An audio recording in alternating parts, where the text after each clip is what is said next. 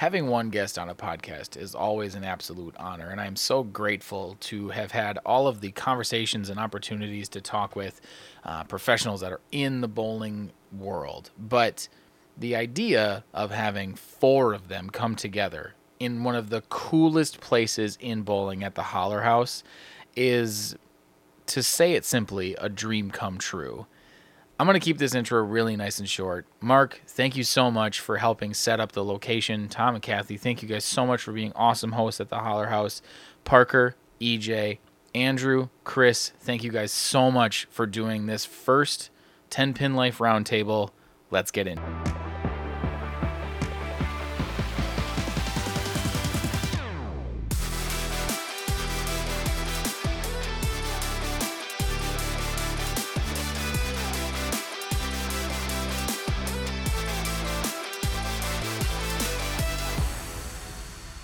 Gentlemen, Hello. thank you all for coming here at the historic Holler House. This is the first time I've ever been here.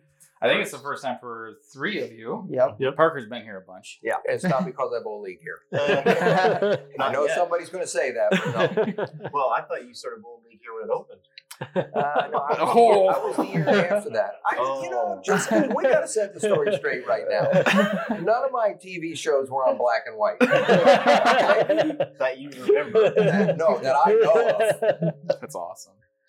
I just set my alarm so that y'all don't miss practice. But this is a thought experiment, to be completely honest with you.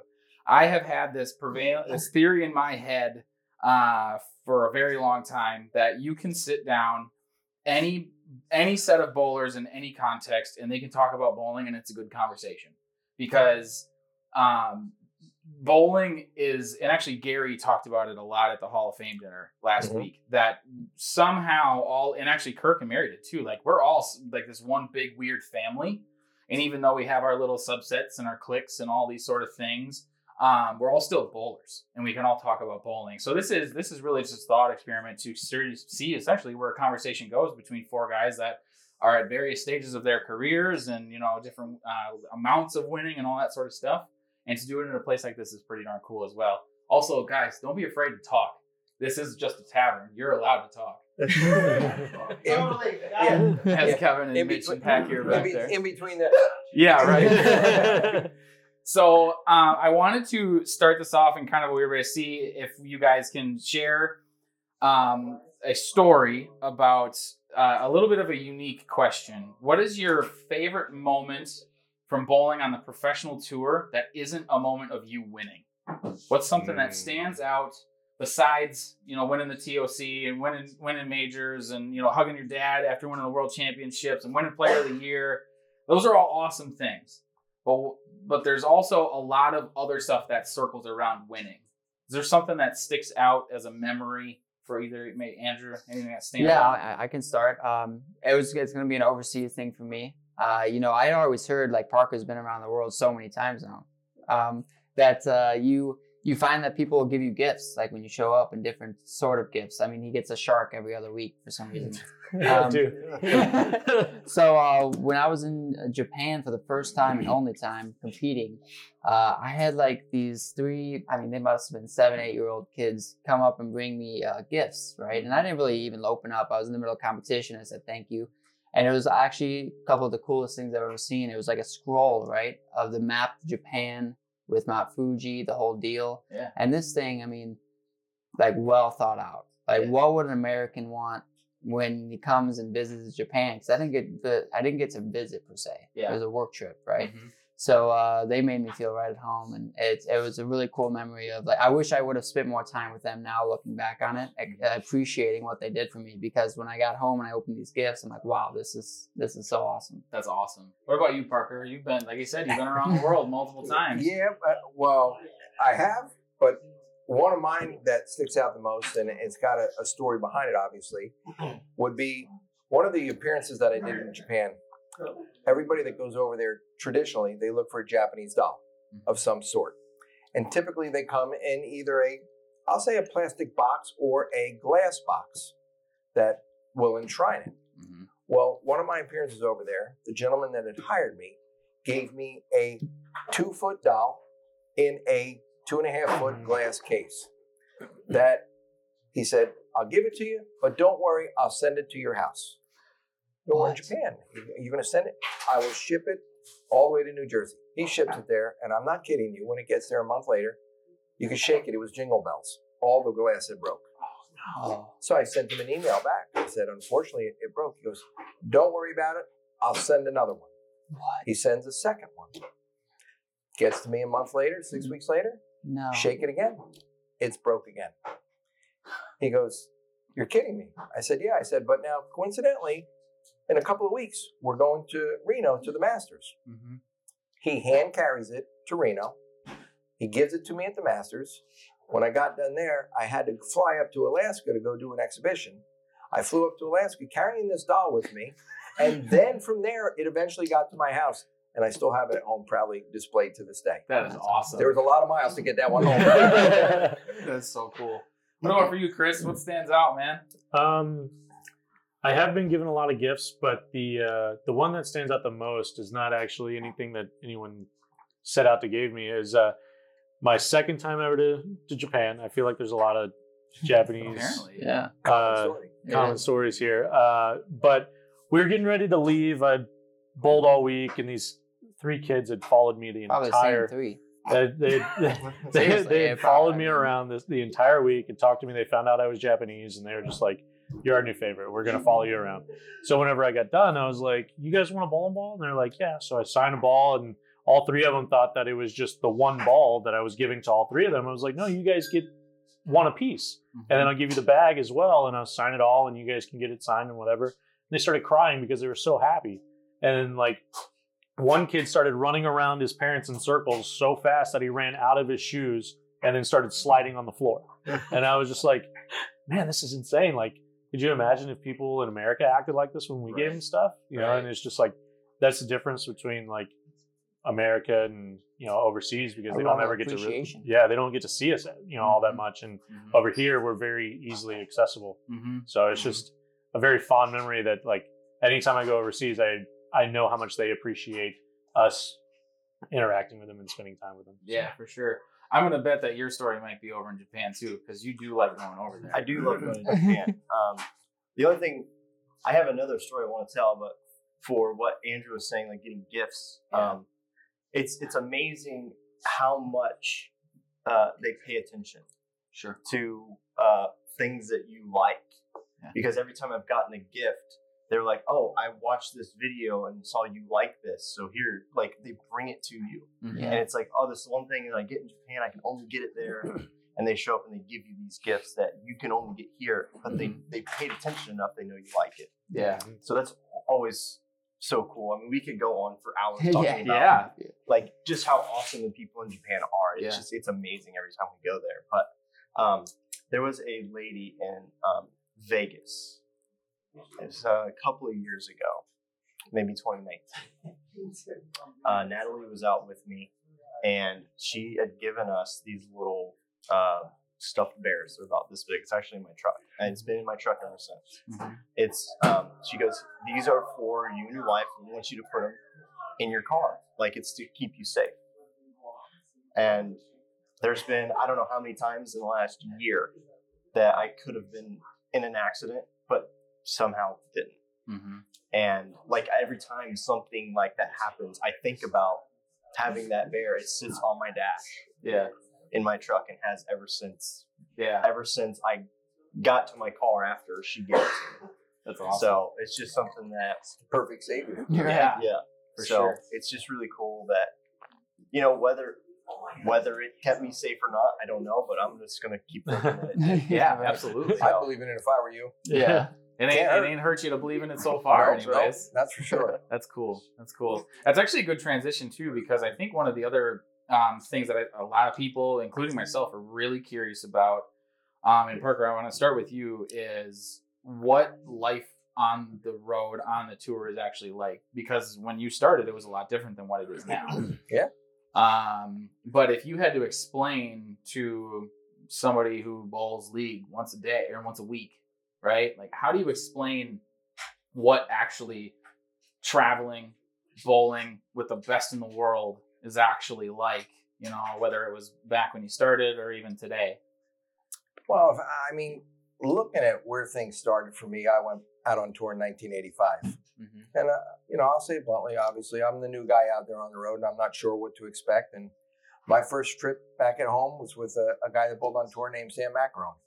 And we drove through a snowstorm, almost a blizzard, to get from New Jersey out to Peoria, because Peoria in 1985, that was my first stop in February. But it didn't take long to realize that no matter who the guys were out on tour, and if you took the two guys that hated each other the most, if they were driving down the road and one guy seen another one broke down, he would at least stop to make sure that help was along the way. Doesn't mean they're going to stop to go out to dinner or, catch up, down the road at a golf course somewhere. But they're going to make sure that help is there or coming, and then they're going to take off. So it's like a giant brothership, if you want to say, or brotherhood, looking at all the players. Through that time, though, the things that have changed, obviously formats change. We all know bowling balls, conditions, all of that stuff changes. But put all that behind you. Every guy is out there trying to do what they can to win. And it doesn't matter what company you represent, because we've all got friends that are on different brands and represent different aspects in our sport. But everybody's out there trying to figure out, how can I become a bit better than I was yesterday? And that is probably one of the coolest things when you watch all of the players out there. Yeah. That was actually one of the things when I was at the TOC last weekend that I really wanted to pay attention to between filming shots, was like how much communication happens in a singles event, right? Like it's so, I was so intrigued by, you're just shooting the shit with Sean as he's just running everybody over that second block. And it's just, like you said, it doesn't matter what the logo is on the front of your shirt. Right. We're bowlers, right? We're having fun. We're trying to have as much fun as we can. We're trying to compete. Is that something that, and actually, Chris, that's a question maybe for yourself, as you've gone from, as our phone rings, I love it. I wanted that to happen. You've been on tour for not a long time, but long enough to, have basically risen up through the ranks, if you will. Is that something that you've seen change where, has communication between players become easier? Has it become more difficult? Has that shifted the landscape at all? A little bit. Obviously, my first couple of years out, I stuck with the guys that I went to college with or the reps that I was working with. And now that I've kind of proven myself a little bit, the more veteran guys like Tommy Jones, Parker, they typically are more willing to help because they're like, yeah, I know that if I help this kid, he's going to put it to good use, and he's, kind of making shows, and we want him to succeed just as much as we want to succeed. Yeah. And they understand that, the younger guys, they're going to be on TV more often than not. So we want them to represent bowling well and, be good guys for the sport. What about for you, Andrew? That's something that, you came out of the blocks real hot, right? You had a year under your belt, and then all you did was win.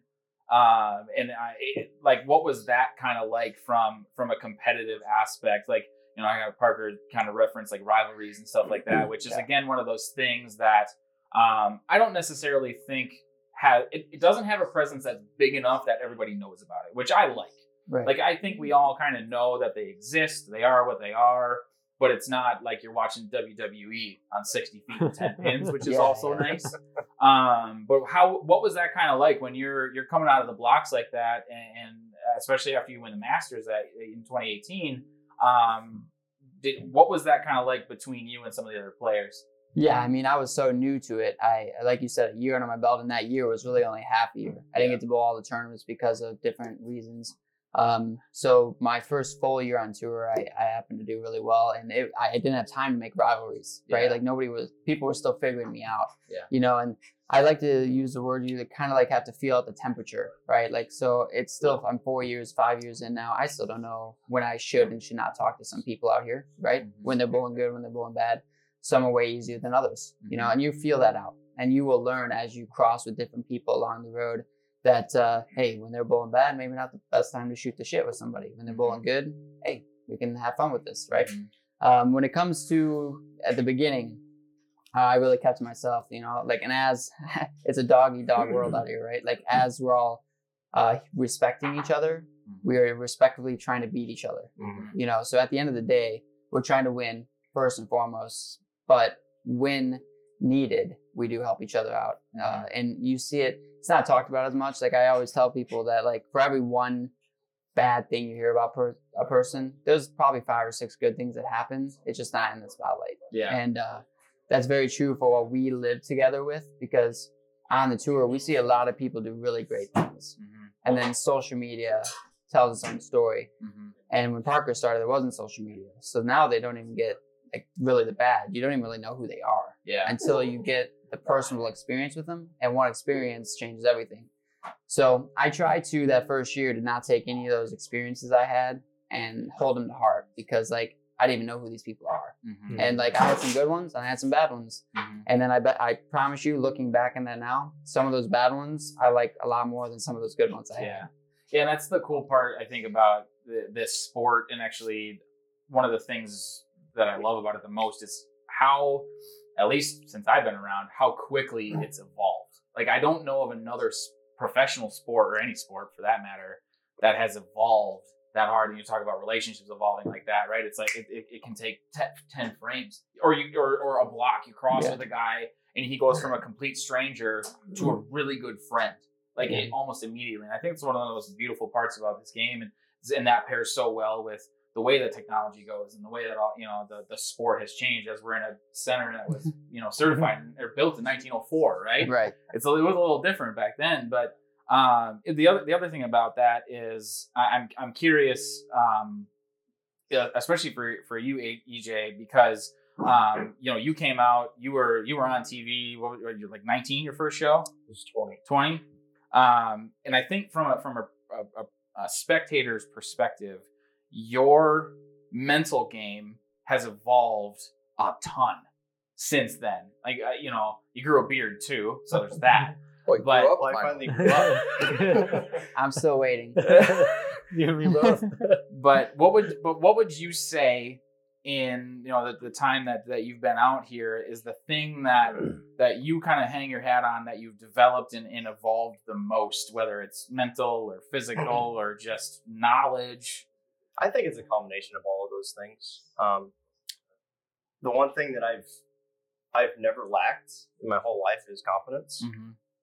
Even when I came on tour, I had I don't know what word I want to use, but when I came out, I thought that there was going to be some week at some point in time I would win. I believed in myself that much. I thought I was that good. And I was like, sometime I'm going to bowl really well. A week is going to come together and I'm going to win a tournament. Now, I don't know how many times I'm going to win.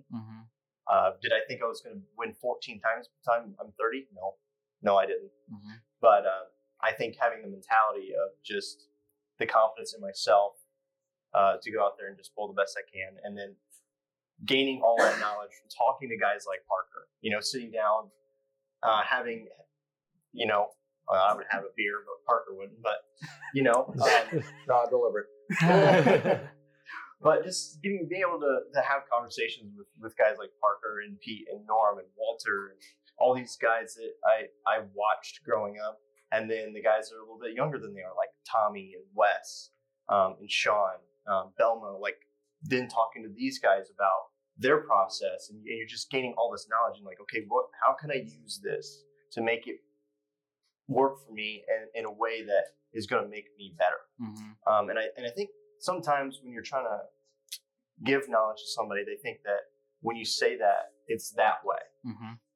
But people really need to be looking at it as absorbing the knowledge and making it work for them. And that's kind of how my dad coached me growing up, is he never really changed anything about me. He just developed it. As he let me do my own thing and just developed it along the way, and was just giving me knowledge, right? And he might tell me something. I'd be like, I don't think it'll work that way for me, but let me go try it. I'll go bowl 78,000 games because that's all I did.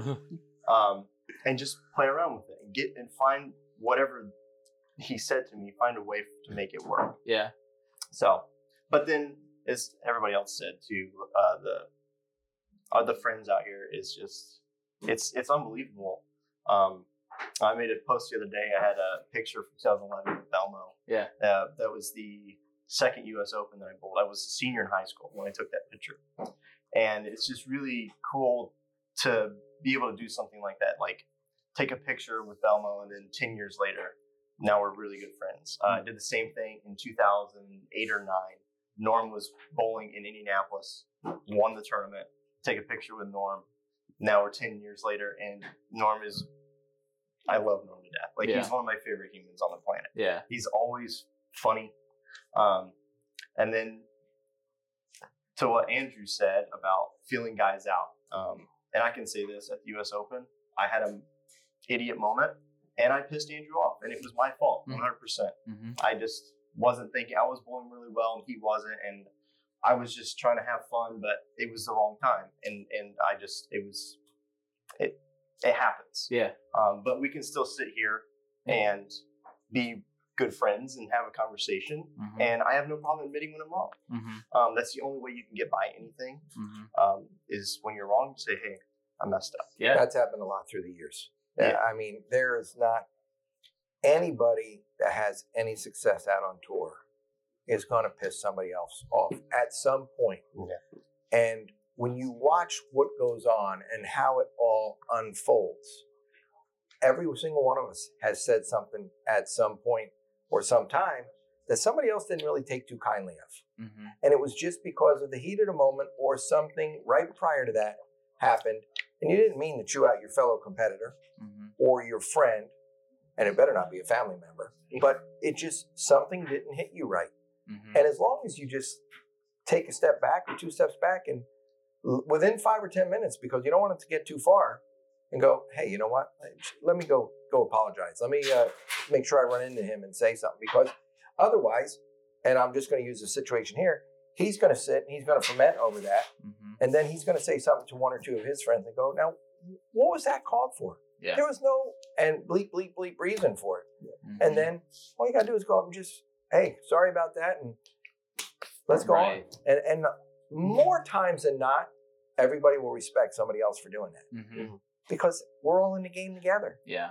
You know, what EJ said a minute ago about the way that he grew up and what his dad may have instilled in him or tried to show him.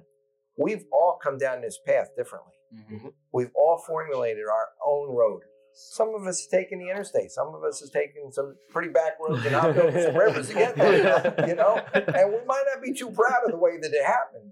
But at the end of the day, we've all landed on the same lane, Right. trying to knock over 10 pins with a ball in our hand. Yeah. And when you give somebody constructive criticism, or you're having a conversation with them, and it could be about bowling, it could be about life, it might be about where we're going, 6 months from now. Mm-hmm.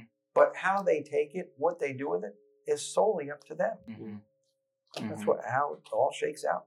And that's I think shines a good light on like an understanding of what maybe the expectations of what the culture is within the players on tour. And it'll never be written down, right? The culture is what it is. You can't put pen to paper on something like that. It's something that you learn it over time, and it slowly evolves, right? So I'm curious. I want to start with you, Andrew, since you're the least tenured player at the table besides myself, who is at 0 and will always be 0. If you had to describe the culture that is the PBA Tour, I always just use the phrase, it's a gentleman's sport. I always have wanted bowling to stay a gentleman's sport. I think it's shifted a little bit over time as drama becomes more clickable. We'll just keep it that way, right? But like you kind of said, if you just address whatever that issue is, whatever that drama is, within 5-10 minutes, most of the time, 90+% of the time, it's gone. Right. And I think that's something that's a little bit more innate to bowling, but maybe I'm crazy. How would you explain the culture of what bowling is? I mean, I don't know if I have a singular word for it. Yeah. Like over the years, I've heard many different routes. Like as I'm watching Parker when I was younger, watching EJ right before I went out on tour, making those decisions to make this a livelihood, you're kind of like feeling it out as to a point of like, what is this going to be like, right? What kind of game are we playing? Because there's nothing that we're going to do as youth bowling outside of just throwing bowling balls that will prepare you for the PBA tour. There's just not. Mhm. I mean, the intensity is higher. It's just it's harder. Like I tell people, what was the difference between my first year and my second year? I learned how hard it was. Mhm. Like that's what I Mhm. learned. I learned it's hard, and then you take it more seriously, way faster. But when it comes to a culture standpoint, I don't want to describe it in one single word. I don't want to like disrespect anybody, but like when I was walking through high school, you had different cliques, you had different types of people, but you were representing the same class or your same school. Mhm. Like if, like I wasn't really great friends with the wrestlers. If somebody won the state championship, I would congratulate them. Mhm. Bowling is kind of similar, and like when somebody wins out here, you're just happy that somebody won, especially when it's their first title for sure, because we know how hard it is to do that. Mhm. So there's a huge level of respect, Mhm. and I really felt a huge difference once I got that first one. Mhm. I mean, I felt more like I belonged, Mhm. felt more not outside of the group per se. Yeah. The cliques, as much as I wasn't friends with everybody. Yeah. But the cliques felt less like cliques and they just felt like people. Yeah. So there's just a huge level of respect. Mhm. I mean, that's really what it comes down to. Yeah. As much as it's a dog eat dog, you have the Rash versus Belmo things, you have those types of scenarios. At the end of the day, I mean, when Belmo shot 300 against Rash last week, Rash was the first one to congratulate him, laughing with him about it. Mhm. So, and those are the behind the scenes things that people don't really recognize that are happening because they respect each other. Mhm. Because they're both great at what they do Yeah. and some of the best ever. Mhm. And, that's really what it comes down to. At the end of the day, we all respect each other to a point that everybody wants to get there. It's just some paths take longer than others and some paths are much straighter than others. Mhm. You referenced something about how that first little bit, you're just like, you're in the middle of this whole thing happening around you. And everybody that's around you, not very many people know who you are, right? Yeah. And we kind of had that, that's what I had at the Hall of Fame dinner last week. It's like, I know who every single person in this room is, and nobody knows who I am. But Chris, I'm curious. Do you have a moment, or maybe just like a tour stop where you really felt maybe like a fish out of water, pun intended, shark Yeah. out of water? Well, it wasn't a shark then. Yeah, right, Yeah, right. guppy. But like, was there ever when you first came onto the scene? Because I know you're kind of an analytical guy. I don't know if you're much of a bowling historian, but. Did that ever bother you, or was it just like, nope, this is just the next thing and I'm going to come out and I'm going to bowl? Yeah, it's funny because EJ talks about always being super confident, and I've never really had that level of confidence throughout my entire life with really anything. I've just always been like, okay, I'm going to keep my head down. I'm just going to work hard and then see what happens, and whatever people say or do isn't really going to affect me because I've grown up with people that, like, when a ball rep would come in and be like, "Oh, Chris, you're bowling a lot. Let me give you a ball." Blah blah blah. They would try to ride on my coattails a little bit to try to get that free stuff. So I try to just like do my own thing and let things happen. But my first ever event was actually in Wauwatosa, where we're going to be bowling this week. And it was a players' championship that Parker won. And I felt so just like I didn't belong because Out of place. just like I'm trying to do my own thing. I'm trying to like figure stuff out. And I'm averaging like 210. So I'm thinking, I'm like, oh man, 210's not that bad. And then there are guys literally throwing plastic balls up the gutter, averaging 20 or 25 pins more than me a game that are just crushing them. And I was like, wow, I don't know what the hell I'm doing. Like, I thought I was doing okay. And I wasn't even close. I wasn't even in the same bowling center as these guys. Yeah. And I'm just like, I need to get better. I need to be better. I need to work harder. Yeah. And that's essentially what I did. Like, I literally, all the new guys are always like, how do I get better? I'm like, you got to ask questions. Like, that's literally the only way that you can get better, because we don't bowl 35 weeks out of the year like Parker did whenever he was starting the tour. We bowl 12 to 14 now, right? And it's for 4 months. It's 12 weeks over 4 months. So You got to ask questions. You got to ask the guys that are knowledgeable, and you'll figure out quickly who those guys are. And the guys that are willing to help you and be honest with you, you'll figure that out really quick. So that's all I did. I just asked a ton of questions, and like DJ said, try to decipher how that worked for me. Yeah, for sure.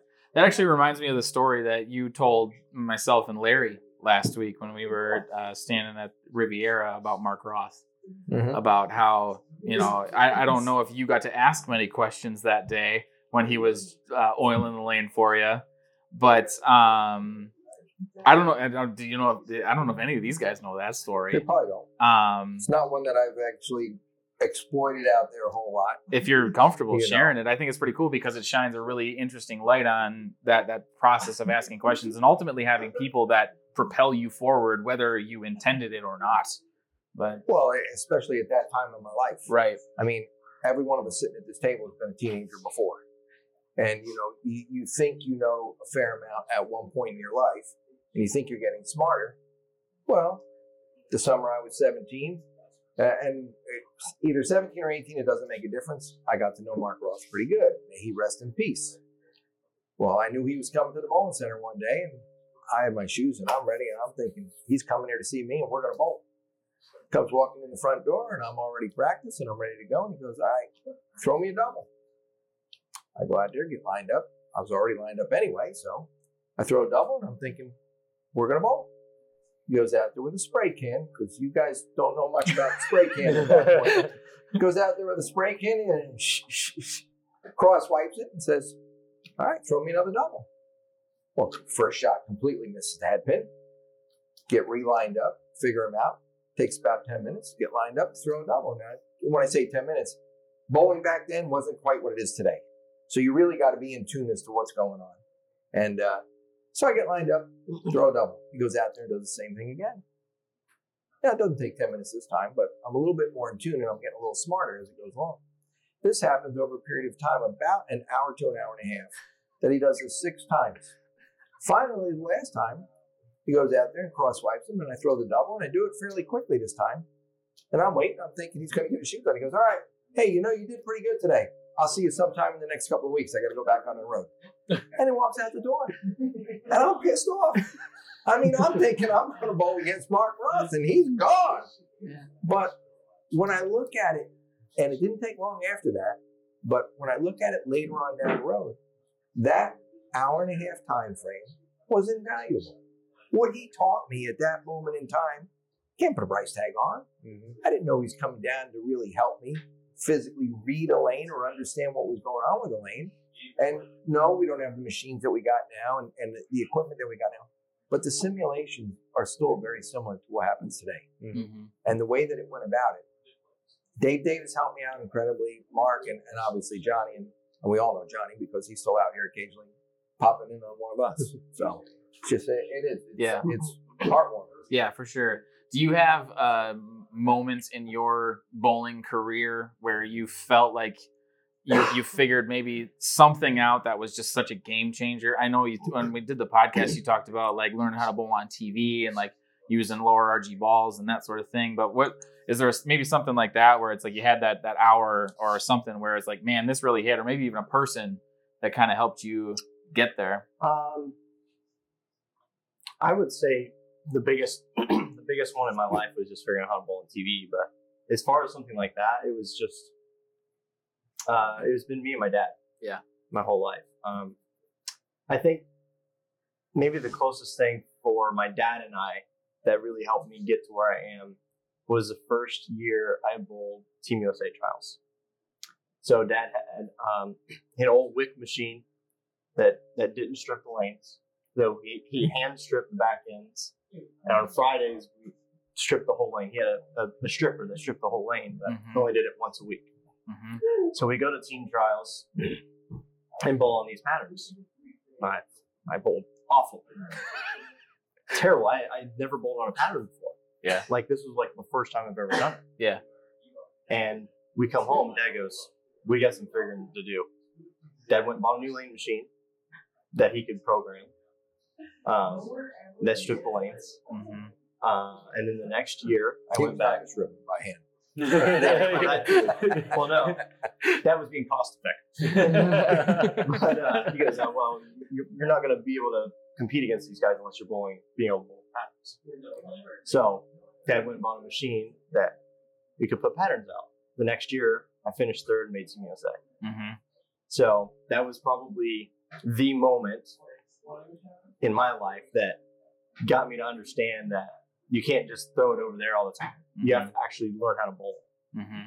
Because I thought I knew how to bowl, and I had no idea what I was doing. Mm-hmm. And that was probably like what you guys talked about of why am I here? Like, I don't belong here. Mm-hmm. Even when I showed up, I thought I did, but now I don't. But went and practiced and learned a lot during that next year, Mm-hmm. and it paid off. Yeah. Paid off. So, and that's one of the things too. Like, I think in that learning experience, I think we all kind of find like a process, right? Whether it's a practice process or our pre-shot routines. Like, bowling is such. I mean, you guys bowled 46 games between that and the show, right? Last week, and it's just like there's so much. You just lather, rinse, repeat, right? Just keep doing it. And formats used to be longer. They've done shorter ones, all that. How do you guys, and Chris, since you led the tournament last week, I think let's start with you. How those formats, they take so long. At Riviera, it's such a grind, pair to pair, lane to lane even. How do you find it works for you to really stay tuned in, sharp, and not just off into la la land, and then ultimately find yourself just throwing it right? I think for me is being able to split up the time that I am focused on the approach and in the set tee area, right? Like, a lot of the time you'll see me either talking to somebody, talking to a ball rep, a fan, doesn't really matter. But you can't just spend the whole entire block just laser focused, dialed in. It's too exhausting, right? Mm-hmm. So for me, I try to split up those times where I have short durations of high level focus, and then I kind of come back and relax and try to reset and then refocus. Mm-hmm. It took me a while to learn it Mm-hmm. because it's not something that everyone does, Mm-hmm. right? And that's part of, like this past week is one of the first times that I wasn't talking to people. Mm-hmm. Like I said, I was keeping my head down and I was just focusing on making good shots. But anytime Andrew came by or, ball rep came by or whatever, they were like, "Oh, how's bowling going?" I'd talk to him, have a little conversation. And then it was like a good little, time away. So that way I'm not just constantly just trying to be like, all right, I have to focus on this board the whole entire time. And I can't look away, and I have to watch every single shot or anything like that. Like, for the most part, I can just be aware of what's going on around me and also giving my attention to other places. So that way I'm not just all consumed by bowling. Yeah, for sure. I'm curious what that's like for you now, Andrew, because your season has picked up, but it's kind of started a little bit slow. And is that kind of a similar process for you? Like, how are you now? Because you not only had the focus process, but also a learning process with switching companies and all that sort of stuff. Like, that's got its own innate things you have to figure out. How has that kind of been for you? Because I think you had a pretty good week in Ohio. Yeah. It was similar to him. I mean, the time you're actually spending bowling, doing the actual action of throwing a shot, is like, I don't know, a 20th of the time you're actually in the bowling center. Like, you're on the approach for 7 seconds, you throw a shot for 7 seconds, you're hoping it strikes every time like Prathers did. And then you get to go stand back there. You get to stand back there for 3, 4, or 5 minutes and you're just looking around. Like, so you have a lot of downtime in bowling. People don't really think like, well, I bowled for 10 hours today. No, I bowled for like 40 minutes today, and then I stood around for 7 hours thinking about bowling. So the beginning, the first month for me, changing companies, I'm watching a lot. Yeah. Especially I'm watching EJ, I'm watching AJ, I'm watching Smallwood. I'm watching the other guys on the staff. Yeah. What's working for them, what's not working for them. Mm-hmm. How do I translate that to my game, ironically, right? Mm-hmm. And we keep going back to that. You take information in, translate it to your own game. So the last couple of weeks, I've had to do that way less. I'm much more confident in the idea that I have an understanding of what's going on with the bowling balls on the lane, And now I kind of get to hang out a little more, right? Yeah. Instead of the beat your head against the wall, what is going on here? Mhm. Moments that we all go through. Like, Mhm. there's going to be times you hit a bad pair and you have that anyways. Mhm. But limiting that is huge in bowling, right? Because you really, at the end of the day, you should be tired from the amount of focus you spent on those few shots you threw. But you shouldn't be tired because of this time you spent away from the lanes. I like that. You That's a know, good- like that's a when good- you're really good off point, the yeah. lanes, you're looking around, sure, you're watching, you're taking some information, but really you're kind of just, I like to use the word chill. You're chilling. Mhm. Yeah. And then you reenact that shot again and again, and the repetition comes in. But again, it's only for like 15 seconds. Yeah. And then that next minute and a half, 3 minutes, it's really some visualization for some. Mhm. It's different for others, right? Everybody does different. I'm a huge visualizer. So Mm-hmm. before I get up on the approach, I try to visualize what I want it to feel like, look like, and then I try to do it. Yeah. And then, like, some people are like really focused. Norm Duke doesn't take a shot off. I mean, literally, he doesn't take time off. When he's off the lane, he'll stand behind the lane, look at it. I don't know what he's thinking. I want to ask him at some point. he doesn't even know. But he's like, he's drawing The figures AirPods at had times. that low is a little different than Yeah, Hey, but he's Not like, that far away from him. No, but you are not your head of you know what I'm saying? Like, I've literally Yeah. watched him draw a picture, like, with his hand, Yeah. as if he's doing something. I'm like, what are you doing? Yeah. What's going on here? But it's really cool to see how that happens. And honestly, I'm a people watcher, right? Like I go to Walmart, watch people, like I see those YouTube videos. But while I'm bowling, when I'm sitting down, especially if I'm feeling good about what I have going on, Yep. I'll start people watching. Yeah. Like I'll be 6 pairs over. If he wraps a 10, I get to watch him do the spin. And like, exactly. And I enjoy that because that's Yeah. part of bowling because I do it too. I Yeah. probably have some nuances that I don't know Oh, yeah. about, you know? Yep. But, I'll find out. Yeah. We'll find out Yeah, tomorrow. we're going to find out. I do the same thing. Like if I'm either if I'm bowling good or bad. Yeah. I sit down, like watch other people because it makes me feel better about myself. Mhm. Yeah. I Mm-hmm. think to an extent we all do that because it's a good way to like not necessarily laugh at someone, Yeah. but you know, We're be laughing like with I've you. been there. right, Yeah. like so. For example, one of the Well, things, that was me last week. yeah, one of the things that I do when I catch a bad pair, and especially if there's not a ball rep around, I'll walk off the approach and I'll do one of these where I'll just look and I'll be like, okay, he's 15 pairs away, and I'll just wave at him, and I'm like, and especially like Kyle and Packy and Nick, they love it when I do that. They laugh so hard because it's just like he looks like an idiot, and like maybe Hey, I do, Me, but please. like you know, I'm bowling, I'm working, and part of You could their be a job is traffic to. signal caller. Yeah. Like the Yeah. phones. It's a I need little- one of the flags. Yes. Oh yeah, like in Japan, they have Yep. have these flags on the center console. If like Yep. ball return or something, you Yeah, go up. and We somebody help. comes down. Well, I can't tell you how many times I've walked into the tournament director's office and said, do I owe more money for an entry fee? And they'll look at me and they'll go, why? I said, well, because the only thing I'm missing right now is the dinner. I've got a full-fledged movie out here. It doesn't matter what guy I want to watch it. Okay? And sometimes it's because I could be bowling terrible. Yeah. You know, and I need to just look at something else here right now. Right. But there are times, like they just said, you could be bowling really, really well, and you're sitting in your seat, and you know you've got everything figured out in front of you. Mhm. But you're just sitting there watching everybody else, and you go, this guy's ready to blow a gasket. Yep. He's Yep. close. Yep. So, you know, you walk in and you have some fun with it. But if there's one thing that has not changed Mhm.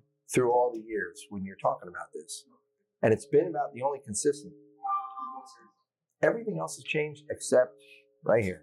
Mhm. When a guy bowls good, or let's say if a guy struggles, mentally, that's where the guys are tired when they walk off the lanes. Yeah. They're not tired physically. Like they were saying, physically, there's no guy out here that can't go 50 games in a day. Yeah. Because physically, their body will get through it. They're going to do what they need to do, and they know how to get lined up for the most part. But when they sit there and look at it, when they get done at the end of the day, oh boy, you look at some of them guys and they're spent. They're Yeah. done. Yeah, for sure.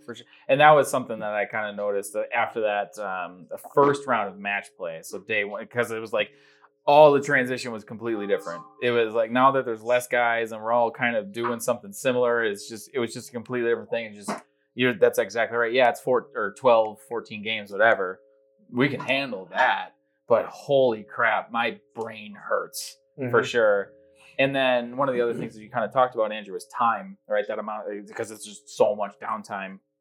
But one of the things as a spectator that I think just gets thrown around, in whether it's media or just you guys talking about it, I don't really know, is that the clock starts to spin faster once the bright lights are on. Oh yeah. Right? You've all bowled on multiple shows. And I'm curious as we seek to wrap this up so you guys can go practice and get yourselves ready for another show, right? Is how do you explain what that's like? Like what is it like when you've got a couple thousand people? I mean, you've probably bowled in arenas too, I'm sure, that are just dead silent. All they're doing is breathing, and you just hear that ball return spinning. When I first made my first telecast, coincidentally in Peoria in 1987, Mm-hmm. when we went out there to the TV set, we had practice, and then they turned the lights on a half hour before the show. And I'm not kidding you, for 5 minutes I couldn't see anything because they were so bright that I'm guessing at least 500 watt light bulbs that they had hanging from the ceiling. And Peoria, the bowling center, the ceiling's pretty high up there. Mm-hmm. But you were walking around like this because you can't see a thing. Mm-hmm. And all of a sudden you get accustomed to it. So the best way to describe it to anybody at home is imagine bowling all week and you're bowling your league. It doesn't make a difference. And all of a sudden it's a beautiful Saturday morning and it's about 90 degrees outside. And you go straight out of bed outside and let the sun hit you in the eyes. Mm. There's your TV show. Mm-hmm. And our shows were like that for probably the better part of 10 to, I'll say 15 years. And then the lights changed. Some things got a little bit more subtle. And now, to all of the players' defense, it's a much better atmosphere to go bowl now because you don't feel like you got that blinding light in your eye. Mm-hmm. But it's still even brighter and bigger than it is ever is at home. Yeah, for sure. And what I'll say to that is I made my first show here. Yep. At the Bolero, Malvatosa. Mm-hmm. And the arena or whatever they have there, Yep. the ceiling is, I don't even know it's this tall. Yeah, it's pretty short. It was so hot Mm-hmm. because they weren't using LED lights yet. Yep. They're using regular bulbs. And it was, oh my God. It had to have been, Stifling. it had to have been 80 degrees Yeah. on set. Yep. It was so hot. Yeah. And it's my first show. I'm already nervous. I'm nervous wreck. Yep. I honestly think that has a lot to do with it. We talk about our first shows, and for me, it literally hit me whenever I stepped up on the approach because the whole night before I was feeling good. I slept great. I had like 10 hours of sleep. Like you don't really hear about that. Like most guys are like, yeah, I slept like 2 hours. Like I was super nervous. I was great. 10 hours. I go through practice and bowling great, feel good, and then I get up on the approach and I stand there. I'm like, oh my God. Oh God, okay. All right, feel your feet. And then I miss a happen to the right. And I'm like, oh my God. What was your first show? The Players Championship at Wayne Webb's. Oh. Yeah. Was it 18? Yeah, something like that. Yeah. February of 18. Yeah. I bowled Tom Smallwood. Oh, that's Yeah. 21. And It was, yeah. yeah. Yeah. Yep. Yeah. And, Yeah, you got the killer the first one. Sorry, buddy. He Well- used you to get going. yeah. Yeah. Well, to be fair, I had the opportunity to win, but I 2-4-8-10. Well, So, it and happens. I actually bowled. My first show, I bowled against Bill. Hmm. And then coincidentally, 2 years later, I won my first title against Bill. Oh, So, nice. which is cool. Like you bowl somebody your first time, and then you win your first title against the same person. Yeah. It's kind of neat Mm-hmm. how things work out sometimes like that. Yeah. I'm curious for you, Andrew. I don't know what your first show was, but I'm curious about the show that was in Syracuse because you talk about low ceilings. The On Center might have been one of the highest ceilings y'all bowled on in the last 10 years. And Yeah. that place was full, right? Yeah, I What mean, was that one like? my first two shows were something miraculous. My first show was the TOC. Oh, in yeah. Riviera, Yep. 2018. I wasn't even the titleist yet. I got through the regional PTQ to make the show. Yep. And Riviera gives you a different feel, man. I mean, you can attest to this. Like, that's a hard place to bowl, anyways. And my first show being there, Mm-hmm. and I had the nuts. I bowled horrible. I mean, I was up there. Literally, I go back in the middle of frame 5 and 6 of my ball up. Like, I got nothing. I got no feel. I haven't felt my hand. I haven't felt my hand yet. I mean, any tips? He's like, I would grab the crap out of it. I just grab it. But the On Center, man, the On Center. I wish they would rebuild it again for us Mm-hmm. because I want to go back. But Yeah. huge, right? Like, so you bowl the whole week, and I love the settings where you have like plenty of room for the bowling area, the actual settee area. Yep. I love when we have a bunch of room there because you can walk around and do all kinds of stuff. That's shrunk on the TV show. Yeah. Like the comfortability level, as I was taking practice shots, I'm like, man, it feels kind of light in here. Like it's shrunk. Like there's a lot of people. But even more so when I was the top seed, so I got to watch the matches, and they were hard, and that was good for me, right? Like I was like, low scoring, I have a better chance here, right? I don't want to have to go through 10 strikes. And the thing I noticed the most about the on center is that when I looked back, when I turned around, and you saw layers and layers of people. At the TOC, you saw rows, right? So everybody kind of looked the same height. No, I'm looking up. Like, I'm like, oh my God. Yep. You know, like, and that was cool. It was awesome. I loved every second of it, obviously. I can only imagine what Miller Park was like when Wiseman won. Like, I mean, when you look around and you see stadium seating, I mean, and you bowled in plenty of those, right? Like, I mean, as I grew up watching VHSs and watching what those seatings like, I think we have it fairly easy, actually. Yeah. Outside of maybe some lighting here and there. But I don't feel as consumed anymore by the amount of people or lights, especially because I got by a couple of the toughest ones right off the rip. Yeah, no, that's awesome. That's awesome. I want to, I'm going to put you on the spot, Parker, because you are the elder statesman of the table. Oh boy, here we go. If you had to give these guys a good piece of advice going into this week, what would it be? Going into this week? Yeah, or just in general. Either way. Well, this week, it's got more challenges than others for the fact that there's a multiple number of patterns that they're going to bowl on. So you have to be extremely open-minded. You got to be willing to try something. And like every champion that eventually gets crowned, you have to take that chance when you see it. If you don't believe in yourself and you're afraid to take that chance, you're going to be a middle-of-the-road guy when it's all said and done. If you take that chance, you don't know what it can turn into. And you'll know if it's right, because your ball's going to tell you it's right. But when you take that chance and it turns out to be something fruitful, wow, the sky turns to be the limit. And it can be that way a long, long way. That's awesome. That's awesome. Well, thank you, gentlemen, all very much for coming out, hanging out. I wish you all the absolute best of luck at the World Series. Thank you. And hey, maybe we'll do this again sometime. Yeah. All right. We'll look forward to I'm it. in. Awesome. Absolutely. Thanks, guys. I really Thank appreciate it. Thank you. Thank Thanks you. for having us. Thank you, Hollow House. Yes. Yeah. Thank you, Tom and Kathy. Please. Yeah.